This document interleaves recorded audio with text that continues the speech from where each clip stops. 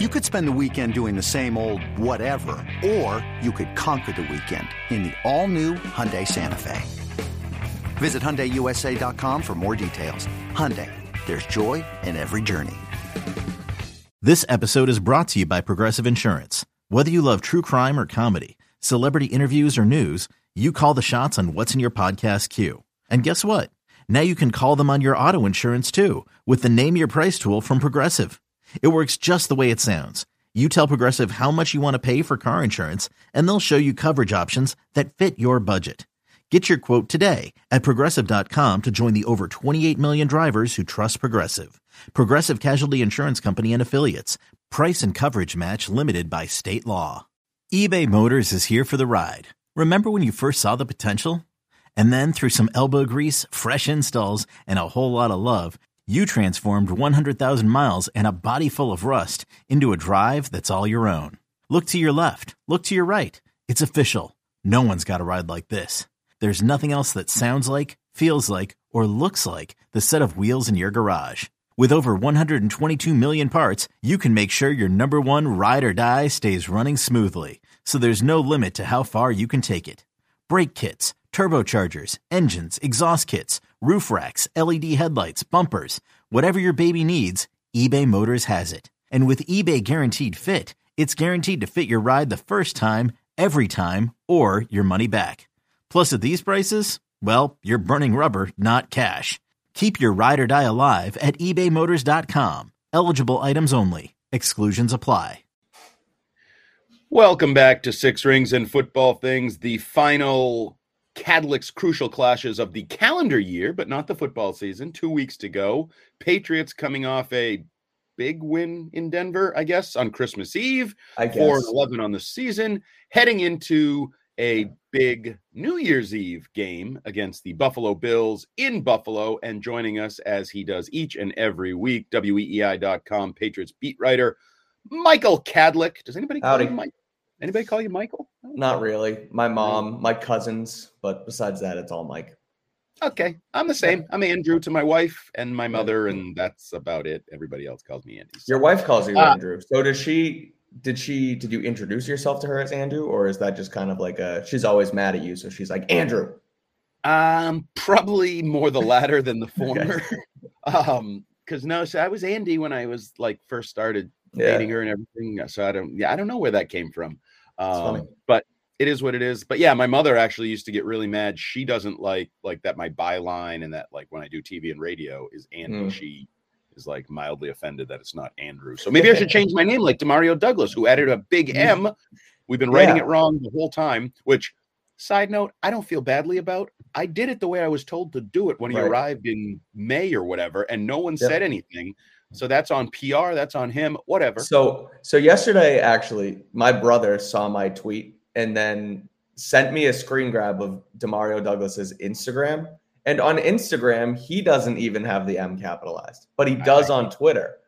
So I was just I don't know, man. I don't know what PR told us it yesterday. He said it was funny and he didn't know. And so, yeah, but I guess whatever he wants, we'll do it. But yeah, that was kind of weird that nobody told us until, what is it, December 27th of the year. So crazy. And it's not like he hasn't been notable and he just started playing. So now this is the opportunity. No. He's been one of the most talked about Patriots players all year, whether it was training camp throughout the season.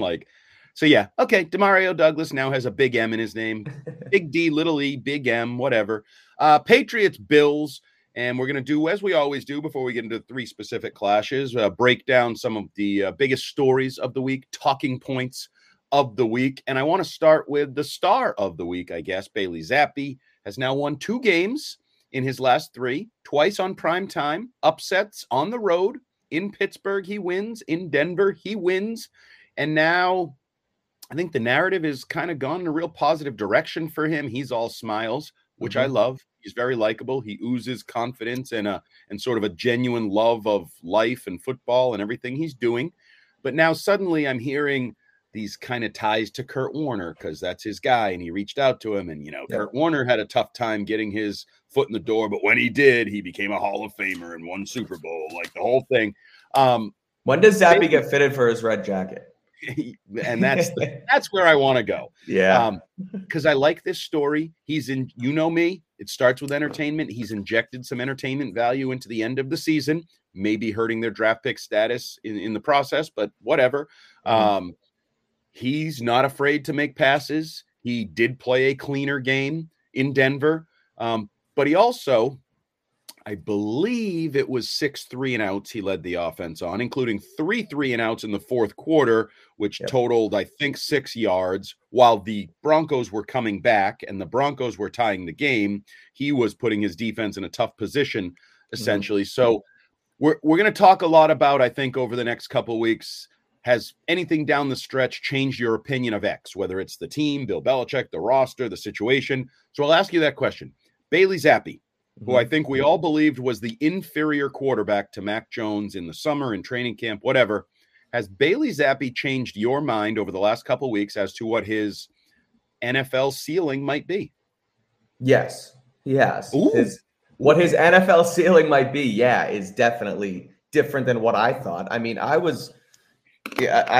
had to interview Bailey last week or on the other day on Jones and Mego, and I talked to him in the locker room a little bit, and whether he knows it or not, I was one of the guys who was like, no, Zappi stinks. And, Mac Jones is a better quarterback objectively. And, what we saw in training camp, like he wasn't grasping this Bill O'Brien offense. And they told us themselves that they didn't think he was worthy of a roster spot heading into the regular season. So, yes, what he's shown over these last, 4 or 5 weeks has been really a big jump from what we saw, just 4 months ago. Now, you mentioned the 6 3-and-outs on Sunday, and sort of, and we talked about it before, and we'll get to it when we talk about, Zappi in our matchups, but like the turnover worthy plays and Zappi half hour, as Fitzy's described him in the first couple games, like he's slowly getting better, and he's gotten them 2 wins out of their last 4 games. So ultimately, like how could my opinion of him not change, right? But I still think that though his ceiling has risen, I still think his ceiling is like a high-end backup quarterback in the league. Like, I don't think we should look at what we've seen here and scrap the plans and scrap what we thought of this team after the game in Indianapolis. And could it have been solely on the quarterback back then? Yeah, maybe it could have, because Mac Jones was terrible in that game. He threw the awful interception at the goal line. Like, it does go back to the quarterback, but I still don't think you could run back this team with Bailey Zappi and expect to all of a sudden be like the Niners and Brock Purdy and go win a Super Bowl. I just don't see that from him. But overall, he's impressed me with his moxie and his, everyone's sort of gravitating towards him. The offense is playing better objectively. Like, they scored 20-something points. That game, they scored 17 against Kansas City, which is a jump from what they had in Mac Jones. So he's playing better than Mac Jones. He's playing better than he was in the summer. But I do think I'm with you that we need to pump the brakes heading into next season still, unless we go into Buffalo this weekend and he puts up a 30-burger, and then the next week against the Jets he has, 3 passing and 2 rushing. Like, then we can start to have those conversations. But for now, as we sit 2-2 in the last 4, he's impressive, but I'm not buying his Zappi jersey just yet. So his biggest jump, in my opinion, has been in his post-game celebrations, where in a course of about 3 weeks or 2.5 weeks, he's gone from a handshake with Bill Belichick to a big old hug that he's going in for no matter what.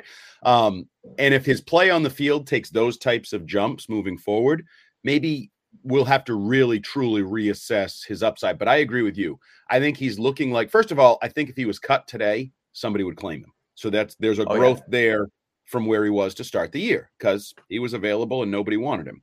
Right. But I do think his upside in my mind now is Gardner Minshew, like a high-end backup, kind of a GM and coach killer, that guy that somebody might convince themselves this guy's good enough to start.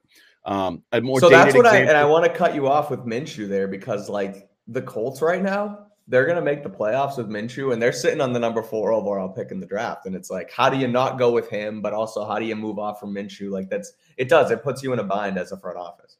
It does. And, we're going to talk about the Bills in a little bit.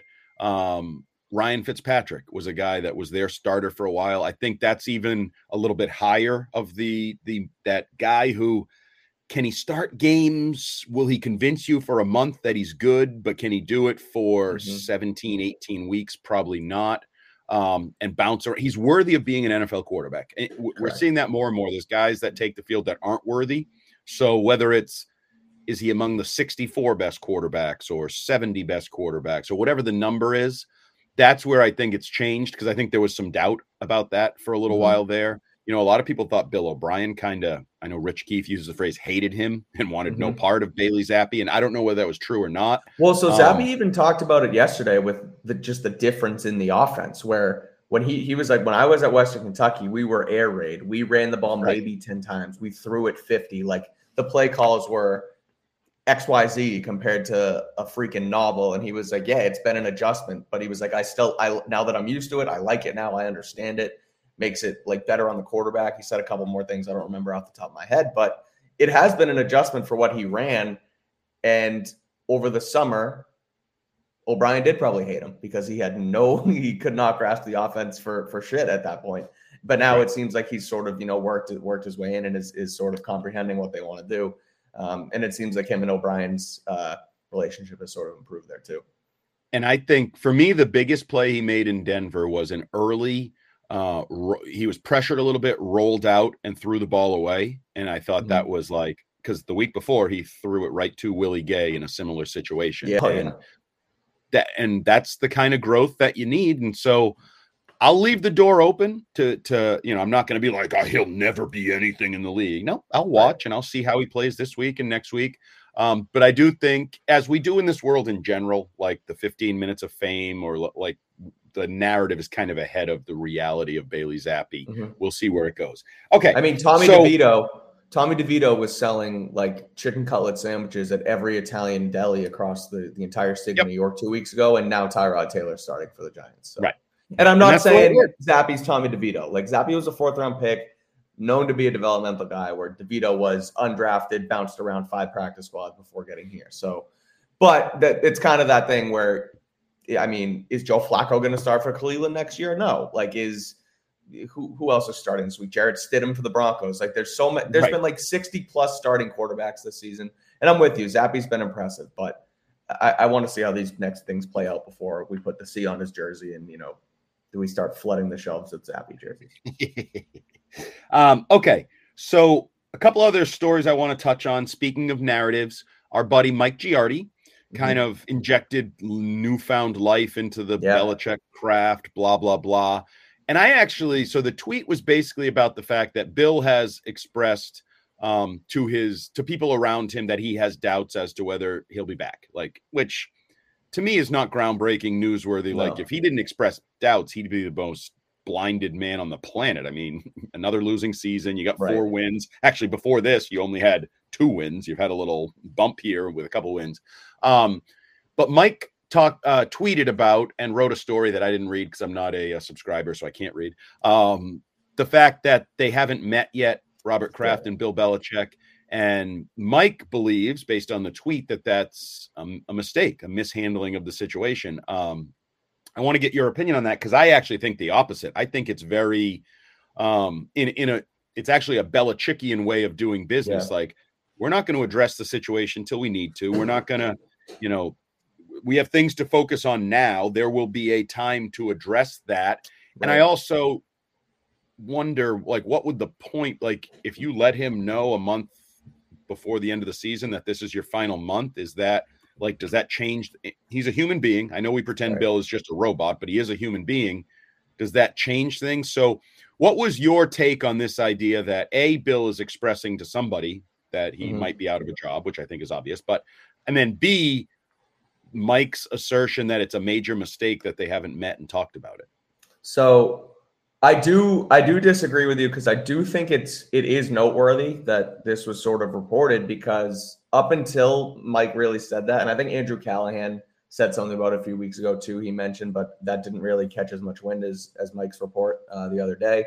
But I do think it's noteworthy, because up until this point, it sort of just seemed like Belichick and everybody in the building was at least trying to go status quo. And I think Albert Breer reported that he was still having scouting meetings, and he was setting up assistant coach contracts for the following year. So it kind of felt like Bill was just trying to ignore the noise and not saying anything, at least to anybody around him. So I did think that him at least expressing doubt to people was a sign that, oh, he kind of knows that something might happen here. And he doesn't just think it's media speculation, that the Crafts actually might go and do something. So as far as though, like, the Crafts not speaking to him yet, I mean, I'm with you that it is the Belichickian thing to do, that, you know, the season's not over yet and we're still kind of rolling here and we haven't made a decision yet. Well, what are we going to – I do think it would be kind of weird for them to be like, this is it for you, coach through the season. We're going to celebrate you in the last game against the Jets, and then we're essentially going to fire you without telling everybody that we're firing you. Like, you're bad, but it was good for a while.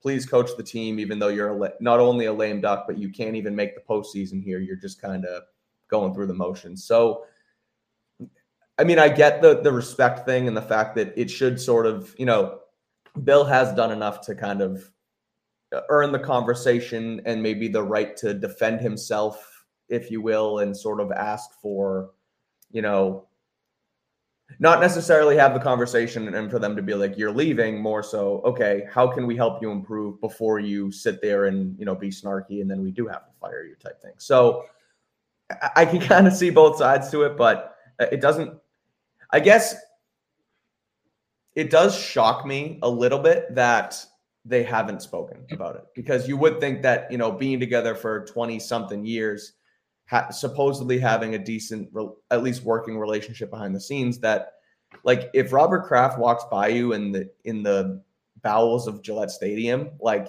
everybody's talking about Bill's job status. So whether, like, it's kind of an elephant in the room to sit there and not say a word about it. You would at least be like, hey, you're fine for now. Like, don't listen to it. Like, we'll talk at some point. And at that point, at least they're kind of acknowledging it, where if there hasn't been any communication, I do just kind of find it odd. And then the one layer that I'll throw in there is, I don't think they've had a great relationship over 25 years. I think it's had its ebbs and flows. And you have the little blurbs about, like, Spygate, what advantage did you get? 1%. Well, you're a schmuck then. Like, or that thing from one of the other books where it's like, Kraft refers to him as my a-hole coach kind of thing. Like, but so again, I do think there's definitely a working, I guess, respect, if you will. Sure. Like, you're an a-hole, but you do good work for me. I'm your a-hole boss. And I'm an a-hole, but you're my boss type of thing. Like, yeah. Right.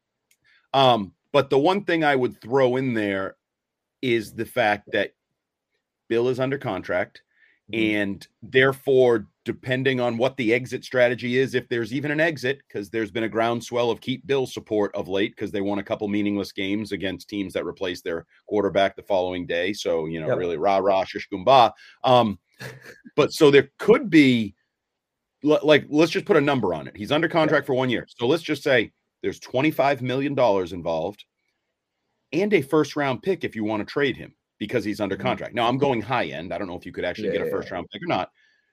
But them winning the last couple of games here might bring that up to a first-round pick if a team wants to trade for him. Which correct. If you're the Chargers, if you're the Chargers and you watched your coach lose the team and the team lie down, roll over, and get absolutely embarrassed by a division rival in the Raiders, give up 42 points and a half, and you see Bill's team fighting to the finish, even though they got 4 wins, absolutely that could. But my point is, if you tell Bill you're out, well, you've lost some leverage. Like, now, so you're firing me. So I'm free to go wherever I want. And you're firing me. So I get to keep my $25 million and then go make $25 million from the Chargers or the Commander.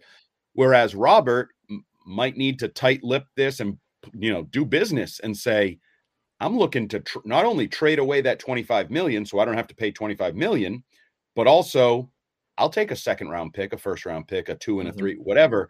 So I think that's a layer of, and I don't know where they are in their relationship. Like, they let Tom Brady go. They said, okay, you're free and clear. Go do. You've earned the right to make your own decision. Did they learn from that? Did they say, well, that was kind of dumb. We got nothing for the greatest quarterback of all time, and he won a Super Bowl. That was really dumb, the way that whole thing went. And I know we've talked about it a million of times since it happened, but that was dumb. And if you let Bill go and he goes and has some success, let's say he doesn't win the Super Bowl, but he has a couple good years, the Shaughnessy's of the world, the real vocal critics, you don't think they're going to say, wait a minute, you had the greatest quarterback and greatest coach in NFL history. Not only did you let them break up, but you let both of them go and got absolutely nothing for it. What a boob of a businessman you are. Like Right. that would. So I think there's a chance that Robert and Jonathan have to tiptoe through this to try to not just save face, but do what's in the best interest of the New England Patriots. Not, right.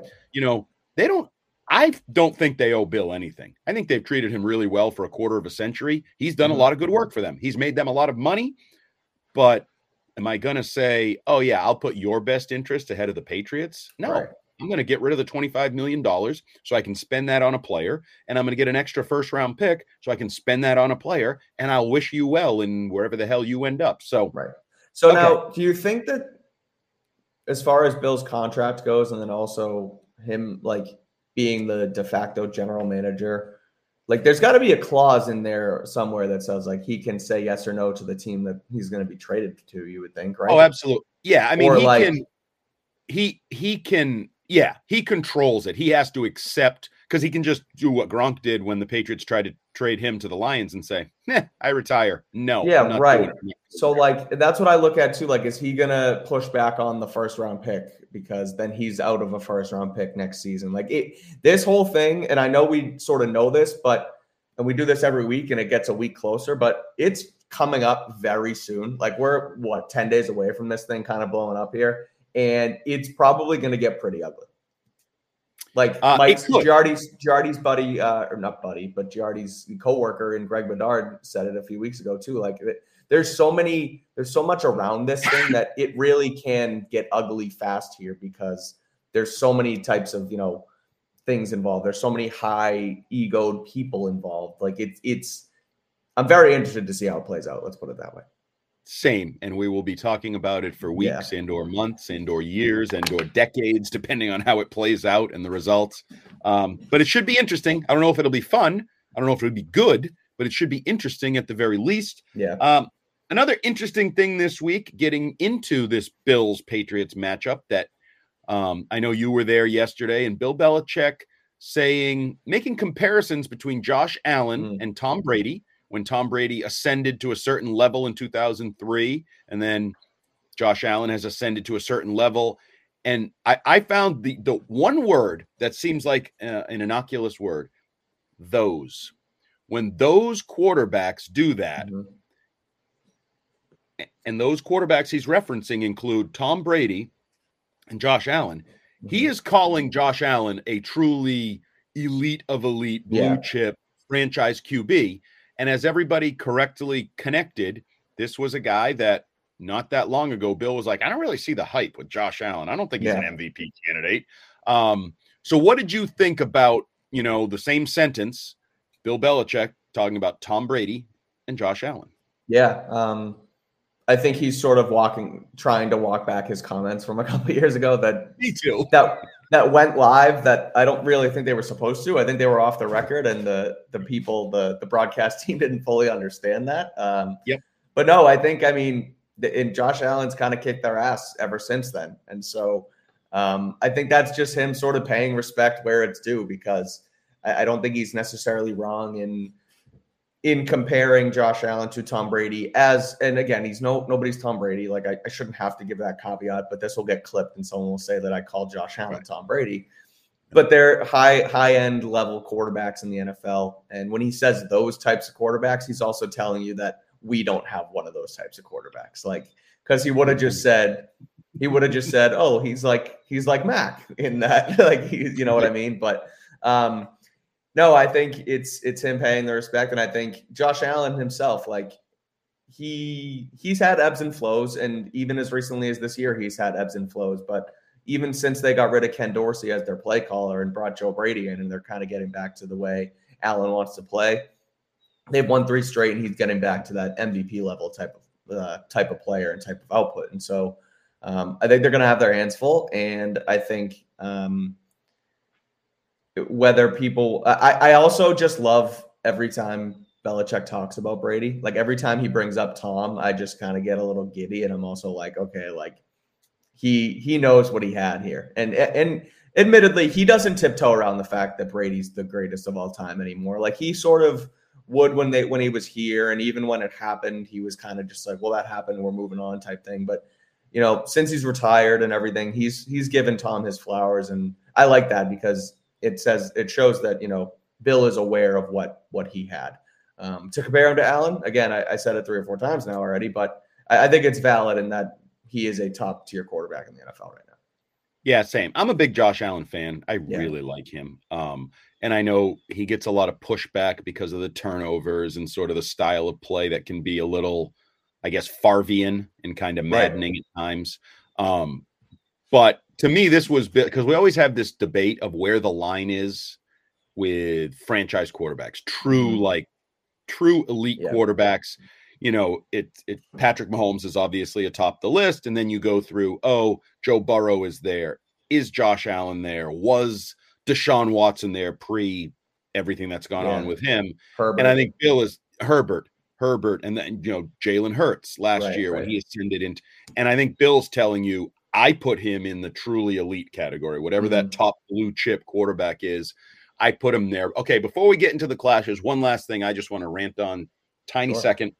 Again, this is building off of a television appearance I did on NBC Sports Boston last night, where they asked a question to the effect of, is Josh Allen like the blueprint for the Patriots? Because they finally drafted a quarterback in the top 10 after going years of the mid-round pick. I mean, the mid-first round, whatever, J.P. Lossman, E.J. Manuel tries. And I was like, sure, but like he's a freak. Like there's almost no one like him. I think, to me, I legitimately, and this may be blasphemy for some Broncos fans, but I think he's the closest thing to John Elway since John Elway in his unique kind of package of athleticism, size, can run you over, throws his body around, but can throw an absolute dart that you don't even see. So sure, Josh, and he was also maybe the most questioned draft pick in the last 10 years when he was drafted, because the highs were the highs in college, but the lows were really ugly, which he still rides that roller coaster a little bit. But would the Patriots be better off if they could draft at number 6 a guy like Josh Allen and let him develop? Absolutely. Who's that guy? Well, that was also a loaded draft class. I mean, at the time anyway, it was Baker Mayfield, Baker right now is playing some of his best football, but Sam Darnold was a top end prospect. Like Josh Rosen, I know where he ended up, but a lot of names. And then Lamar Jackson was picked at the end of the first round of that year. Right. So like, even though they picked him at 7, I think it was like there was a lot of, darts you could throw where, as far as a blueprint goes, I guess the Patriots went that blueprint with Mac Jones, but it was the 15th pick and it was the 5th quarterback off the board. So I look at it in comparison to this year's draft class, and, we'll talk about Caleb Williams and Drake May, and I would put Jaden Daniels at number 3. Like if you take Jaden Daniels at 4th overall or wherever you land, like I'm okay with that, because that is sort of the Josh Allen blueprint where you take a guy early and you build around him. But is Jaden Daniels going to be Josh Allen? Like I think that's unfair expectations for Jaden Daniels. Yes, he can be a freak athlete. Yes, he can throw the football well. But you have a long way to go there. So I understand the concept of don't take the quarterback late and don't try and develop a 2nd round pick, because then you end up, you mentioned John Elway. What John Elway tried to do with Denver for so many years with Paxton Lynch, and there was a couple other ones that I can't even think of off the top of my head. But those like late first, Drew Lock, late first, 2nd round picks that you can't really develop into anything. Yeah, take the top dog at the top of the draft. That's what I think the Patriots should do here. Agreed. And if they can get a guy like Josh Allen, I'll take him, because he's certainly fun to watch and entertaining, and you have a chance to win every game you play. Much like Lamar, I would say similar to Lamar, but I would never call Lamar a blueprint, because Lamar, these guys are freak rare talents that you just can't. Right. And I think if you try to start to project others into being like them, that's where you get into trouble. 100%. They're special. They truly are special talents, special players. Okay, so let's get into the Patriots versus Bills in Buffalo, Sunday, New Year's Eve, 1:00.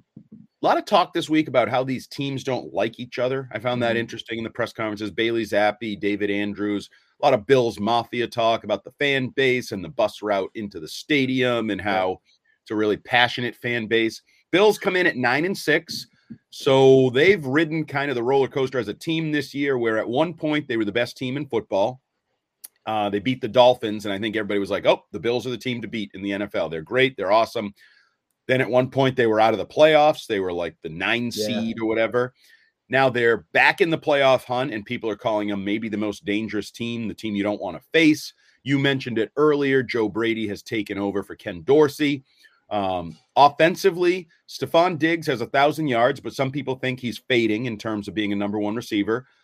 James Cook is probably one of the undersold weapons in football this year. 1,000-yard back. I was going to say he's one of like 4 or 5 guys to have 1,000 yards on the ground. Right. And he's also caught whatever, like 40 passes for them. Like, he's no Christian McCaffrey, but he's kind of their Christian McCaffrey, where he runs the ball, catches the ball.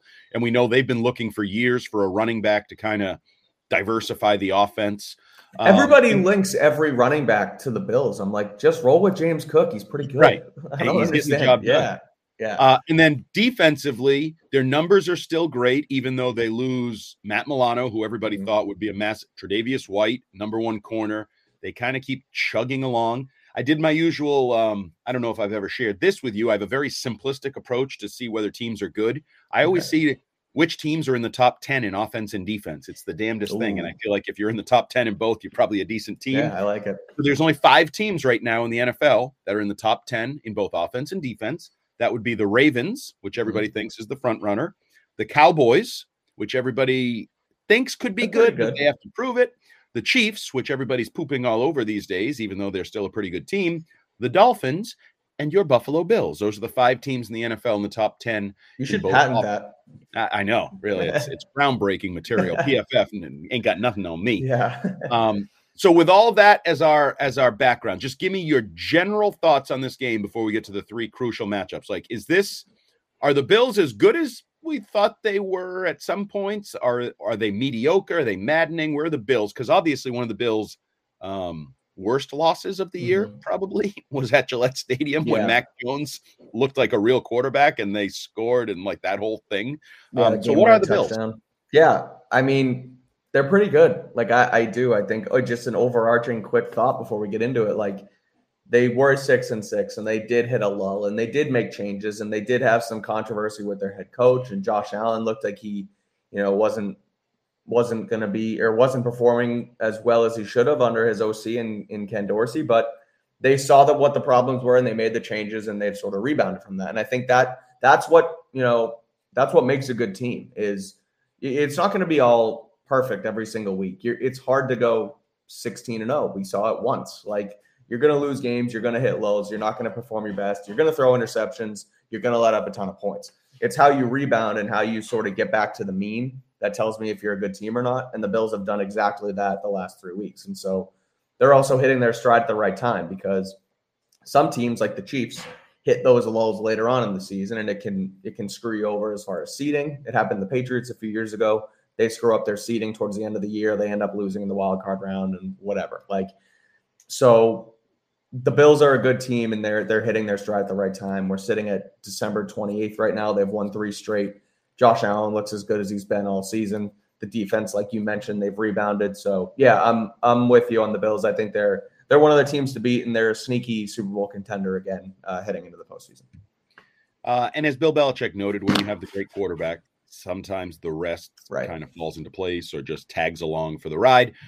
Last I looked, the Patriots were a 12-point underdog Sunday in Buffalo, which is kind of a big number in my mind, the way the Patriots defense has played, the way they've played mostly close games. Hell, they beat this team earlier this year. Of course, also recent history has the Bills absolutely demolishing the Patriots at times, so maybe that 12 points is warranted. So as we start to break down the game, what's the first Cadlick's crucial clash of the week? All right. We already touched on it mostly, but we'll give it its due as far as a matchup to watch here. And it is Bailey Zappi versus the Bills defense, because we touched on all of it, but quickly, just to kind of rehash it. Zappe finally really put together, and I know you mentioned the 6 3-and-outs, and he wasn't great the entire time, but he didn't excel and then hit a wall and then completely fall off like he has over the last few games. Like there was ebbs and flows, and I've used that 3 or 4 times now, but there was, ups and downs in this game against Denver. And obviously he put it together when it mattered most at the end and was able to get Ryland in field position and get the job done. And a quick aside, like I look at a guy like Devontae Parker in this game who rightfully so has kind of gotten some flack this season after getting the extension. And, maybe some people don't really like his attitude and he's not as good as, he should be. But when they ask him to do what he's supposed to do and go get jump balls and catch a quick slant for a first down on 2nd and 3, right? Like he's not a yak guy. When he does what he's supposed to do, he's not that bad. He's actually a pretty good, jump ball possession receiver. He shouldn't be your number one. He shouldn't be your go-to guy, but you saw it in that game. And he looked pretty good. But anyway, Zappe 2-2 over his last 2 here. Looking like he's trying to make a name for himself moving forward past this season. And now he has a big test this week. This is his biggest test so far, I would say. I mean, you could call Kansas City that perhaps, but they were sort of in a lull where this is on the road in Buffalo against a team who's won 3 straight, a defense, which we'll get to in the next matchup, is one of the best in football. So how does he respond after coming off a high in Denver and playing well on the road? Can he do it again 2 weeks in a row? I want to watch him really closely and see how he responds after some success that he's sort of hitting now off of last week. And, I think that's kind of been the story of his relatively young infant career here. Remember, he gets thrust into the spotlight in Green Bay and handles himself well. They go to overtime. He doesn't win. And then this year, like you're on the road in Pittsburgh, terrible towels, not an easy place to play. Right. Now, I know the home crowd that night was actually kind of more against Mitchell Trubisky than they were against Bailey Zappe. And you go to Denver, always been a tough place to play. It doesn't matter if your name is Tom Brady, Drew Bledsoe, Steve Grogan, whatever. Yeah. That's always been a tough place. And the Christmas Eve thing too, like I look at it, and that's kind of how I look at this week's game is like one team is fighting for everything in the postseason, and the Patriots have no reason to show up. Like It's a holiday, just like last week. You're out of it. There's rumors. You're tired. Like it's week 17 and the season's over. But they did it, and they went out and won last week. So I thought that was impressive too. Definitely. And so Zappe, I mean, he's the quarterback's always the focal point, but he's the focal point of still striving, I think, to put 4 quarters together. Yep. Because as you said, like the ebbs, the flows, but he made the throws he needed to. He definitely, there's no fear of pushing the ball down the field. There's no fear of, like he talked about it this week, giving Devontae Parker chances. He trusts him. I think Mac trusted him maybe too much at times. We know that some of those turn into interceptions. But I also just like looking at Zappe, I found it interesting when he was asked about the Bills defense. I think the only names he brought up were Poyer and Hyde. It definitely feels like has been beaten into his head, like know where those dudes are, because those dudes know what they're doing, and those are the guys that'll make the difference between whether you have a good game or a bad game kind of thing. And they're not the only ones. We'll get into some other aspects of the Bills defense. But he is the story. Like we're going to watch every throw. We're going to watch every throw away, every throw into traffic, it's all on him right now because he's kind of deciding not only his own career, but the way that it feels like this season ended. So definitely Bailey's and against Sean McDermott, a veteran head coach who is, taken over the reins there of that defense and has them. Zappe had a lot to say about McDermott as far as a coach and having those guys put in the right position, and it'll be a big challenge. Like he knows what he's going up against. Oh yeah. He said well coached more like 6 times in a short paragraph type answer. So whether he believes that, whether that was just beaten into him as a talking point from Belichick, Bill O'Brien et al., I never know. I think some of it, I mean, it's always some of the latter. It's always some of what they were told. They just kind of parrot it right out.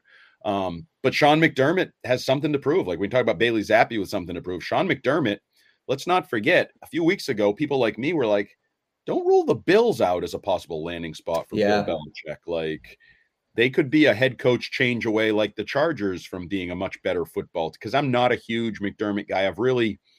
It's funny, I've kind of, steal your phrase, ebbed and flowed over the years in terms of how I felt about him. Yeah.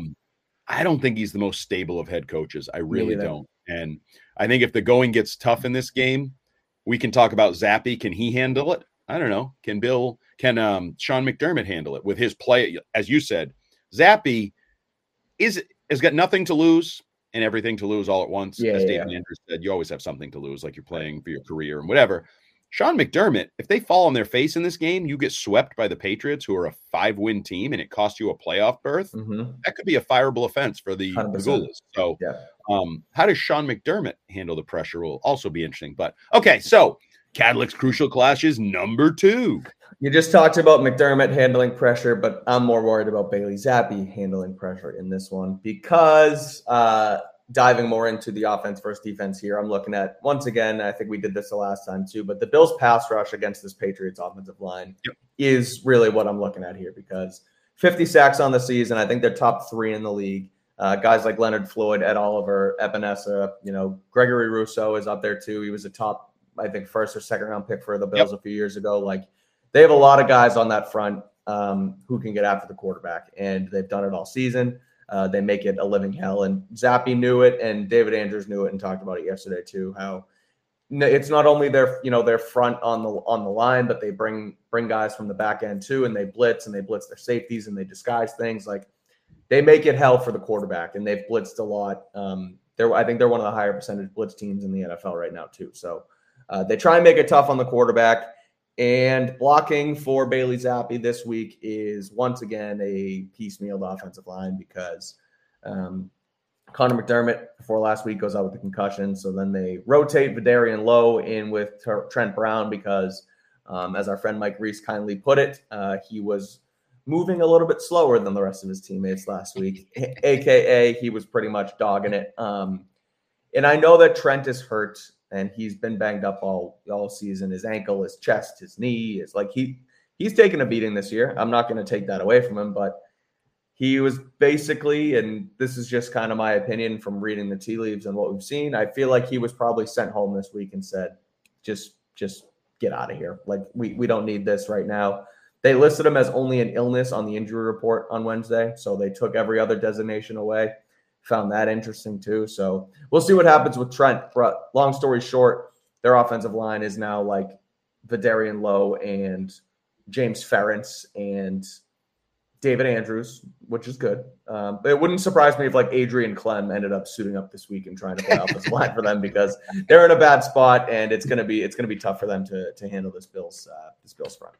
Yeah, I'll take the over on sacks. I can easily see Zappy being sacked 5 or 6 times in this game. You mentioned it. They have 50 sacks spread around by 16 different guys have at least one sack.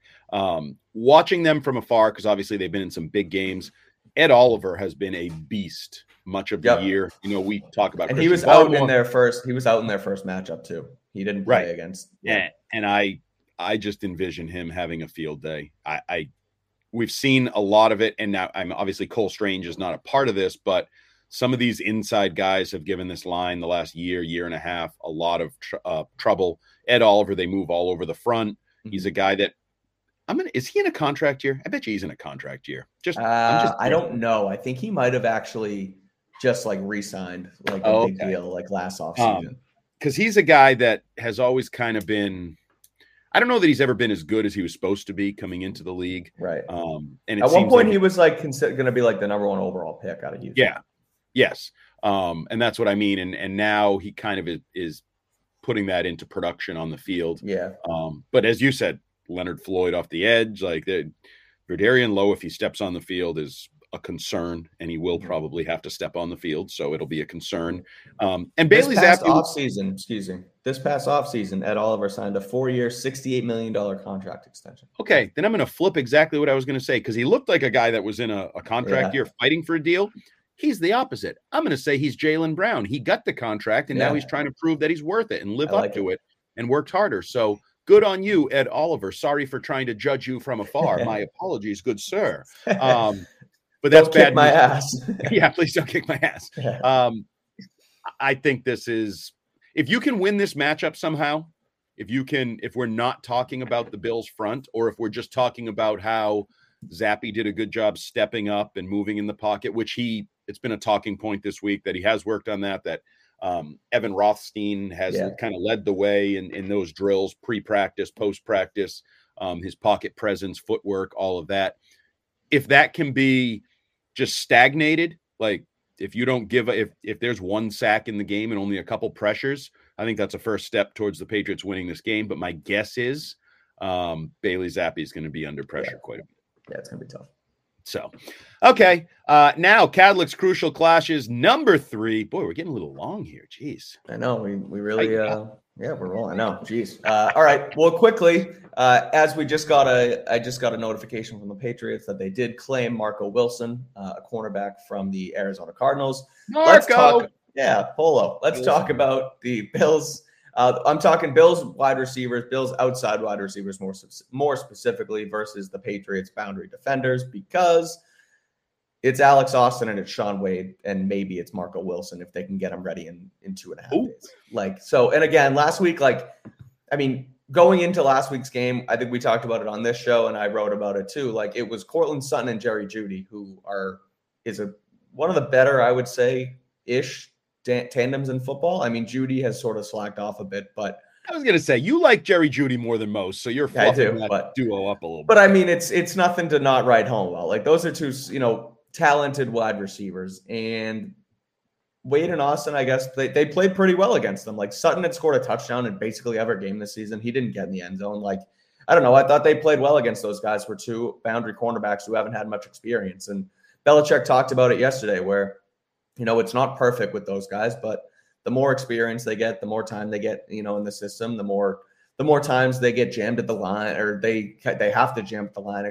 Like, you get your feet under you, because when you're a practice squad player, or even a depth piece like Wade and Austin have been for the majority of their careers, they don't get that game action. And so when you thrust them in at, at random times, like, they're going to get burnt because they're just not used to it. So now they're getting their feet under them. They're getting their feet wet, but now they have to go against who you mentioned before, Stephon Diggs and Gabe Davis, who Diggs, I guess, has fallen off, like you said, but he's still going to be and always will be until he leaves that team. Josh Allen's number one option. Yep. And then Gabe Davis is a guy who 1 week he'll go for 1 catch for 3 yards, and the next week he'll have 8 catches for 116 yards and 4 touchdowns. Like, that guy's that's another ebb and flower is Gabe Davis. But the last time he played against the Patriots, I think he had 1 for 6. So now he's destined for 100+ yard game. So I want to see how those guys match up against another quality outside wide receiver tandem in Diggs and Gabe Davis. And not just the issues at corner, which my feelings about the House of Cards. And you were very correct. I must listen to Andy Hart next. Every take I feel like there's a shot about James Robinson coming here. No, I wasn't even going to do it. I was just going to give you your flowers. Every single take I have next training camp is just going to be a regurgitated Andy Hart take because he was 100% correct on the cornerbacks. But now that you mentioned it, where's James Robinson? Yeah, that's true. But you also have that exacerbated by the fact Jabril Peppers didn't play last week, didn't practice early this week. Jalen Mills didn't practice early this week. He was doing point guard dribbling drills, sitting on the bench, watching practice with a concussion. So if you take those two guys away, in addition to the questions at cornerback, against a guy like Josh Allen and Stephon Diggs, you're starting to see why this could be a 12-point game. Exactly. I will say, though, if you remember, Peppers made that play early. Might have been Josh Allen's first throw in the game at Gillette Stadium where he drifted off and had the interception. Yep. I feel like this game, you never win the game in the first quarter, but you can lose it. Like, if Josh Allen comes out and feels good and is hits a couple passes and it's oh, Jesus, Austin can't hang here, or what, I feel like he could have a day, or vice versa. I feel like if any one of those guys, Miles Bryant was a talking point this week. Bill was gushing about him. If he can make a play early, and then Josh Allen's Jesus, here we go again. Why did I turn that over? What was I thinking there? I really think the first drive or two for the Patriots defense and these guys in the back end against Josh Allen could kind of set the tone for the way this game plays out and decide whether it's, the Patriots defense put up a good fight, Bills win, or Patriots defense finally got exposed. Josh Allen rolled and put up big points. And not even exposed, but it's just more so like, oh, they're really taking their beating with these injuries because again, you talk about two of their best players on the unit in Judon and Gonzalez have been out since week 4 and they're still performing up to snuff. So yeah, when is it finally going to hit this unit? I feel like this could be a week where that happens. So we made it through 3 crucial clashes and an entire podcast and somehow didn't mention the name of Christian Barmore. Oh, well, yeah. I mean, well, we talked about Allen. You're right. Christian Barmore is a beast. Yeah, he is. We'll make him the 4th crucial clash because it's not even a matchup. It's just that guy is a stud. He is their best player on defense this season. 3 sacks against Denver. Like there's nothing to take away from him and how he's playing right now. He's trying, he's kicking ass, he's putting it all out there. This is his best season as a pro. He's going to be worthy of your contract extension if he gets it. When he gets it, they should already have it signed, sealed, delivered on his desk right now. I got no problems with Christian Barmore. Obviously, he's been awesome. And I mean, will he make a difference in this game? We'll see. But yeah, I mean, he's been great. Yeah, I find it hard to believe in my positive scenario where you force Josh Allen into some things he doesn't want to do or have him scuffling a little early. I find it hard to believe that will play out without Christian Barmore being a thorn in his side. Yeah, for sure. If Barmore's not impactful in that middle rush, I think this is a tough matchup overall for the Patriots. Agreed. He's going to have to be. We've raved about him, and deservedly so. Right. And now it's almost becoming an expectation. I need you to dominate. Yeah. If they double you, your problem. Deal with it. If they if they slide to you, sorry, that's how it works when you're really good. This is that next step in his evolution to becoming truly that top tier. We count on you every week, no matter what the other team does to impact the game. 100%. And I think this game, with the issues in the back end, this game is on Christian Barmore to some degree to get the job. And obviously Anthony Jennings and Josh Uche and some of those others, but they're down here. They're complementary guys. The stud up front is He's Barmore. the linchpin now of that front. Absolutely. For sure. Absolutely. Okay, so Patriots at Bills, 12-point favorite. Buffalo, the home team, the Bills Mafia, they're fighting for playoff seeding. They're fighting to remain the most dangerous team in football. They're looking to win 4 in a row, but the Patriots looking to win 3 of 4, hot as they've been all year. What does Mike Kadlick think is going to happen on Sunday in Buffalo? So I do like the fight the Patriots have shown. I think that there's something to say about the fact that, and I mentioned it already earlier, but going into Denver on Christmas Eve, out of the playoffs, they're fighting for something. You're fighting for nothing. They could have easily rolled over and died and, lost by 30 and nobody would have thought anything of it. It would have just been, oh yeah, that's where we are. But they didn't. They fought, and I think they'll fight again this week. I think they hear it, they see it, they have that momentum. And Zappe does, and the defense does, and Barmore and all those guys. They want to continue to succeed and, show why the team that we saw earlier in the season isn't that team now. And I do think they'll do that this weekend against Buffalo. But I also think that the Bills are just a different beast right now. Like Bill Belichick said it, 3 in a row. You wrote them off early, and now here they are. So I do think Buffalo wins this one. I think the Patriots will probably cover that 12-point spread, but I don't expect it to be all that close. I think the Patriots will fight, but I just think the Bills win it. So 24-13 Bills. They just cover the spread. I think it'll be lower scoring than the Bills games have been in the past. And I think the Patriots offense will put 1 or 2 in the end zone, but at the end of the day, it's just not going to be enough. So long story short, I'm going Bills 24, Patriots 13. Okay, and I'm going to actually make a prediction this week because I'm honestly not sure if we're doing a Six Rings preview podcast with Fitzy and myself because we're doing radio and I'm not sure where he is. So make sure I cover my bases and get it in here for our friends at FanDuel. Make every moment more. I do think the Bills are going to prove a point. I do think Josh Allen has had a bee in his bonnet for Bill Belichick, and I think Bill is trying to make up for those comments, as you said, that we're never supposed to reach the ears of fans. I think the Bills are the better football team. I think the Patriots are just fighting an uphill battle. I don't think they were all that talented to start with, and then you remove guys at certain positions. I can't just ask Christian Barmore to carry the defense. I can't. The back end is decimated. Josh Allen is really good at home. Yep. To me, I think this has a chance to be an out-of-hand game. I think Vegas knows what they're doing, putting it at 12. You're not playing Mitchell Trubisky. You're not playing a quarterback that's going to get benched the following week. Give me the Bills to win 36 to 12. Wow. I don't know. Going up 12 points, huh? How do they do that? Is that 4 field goals?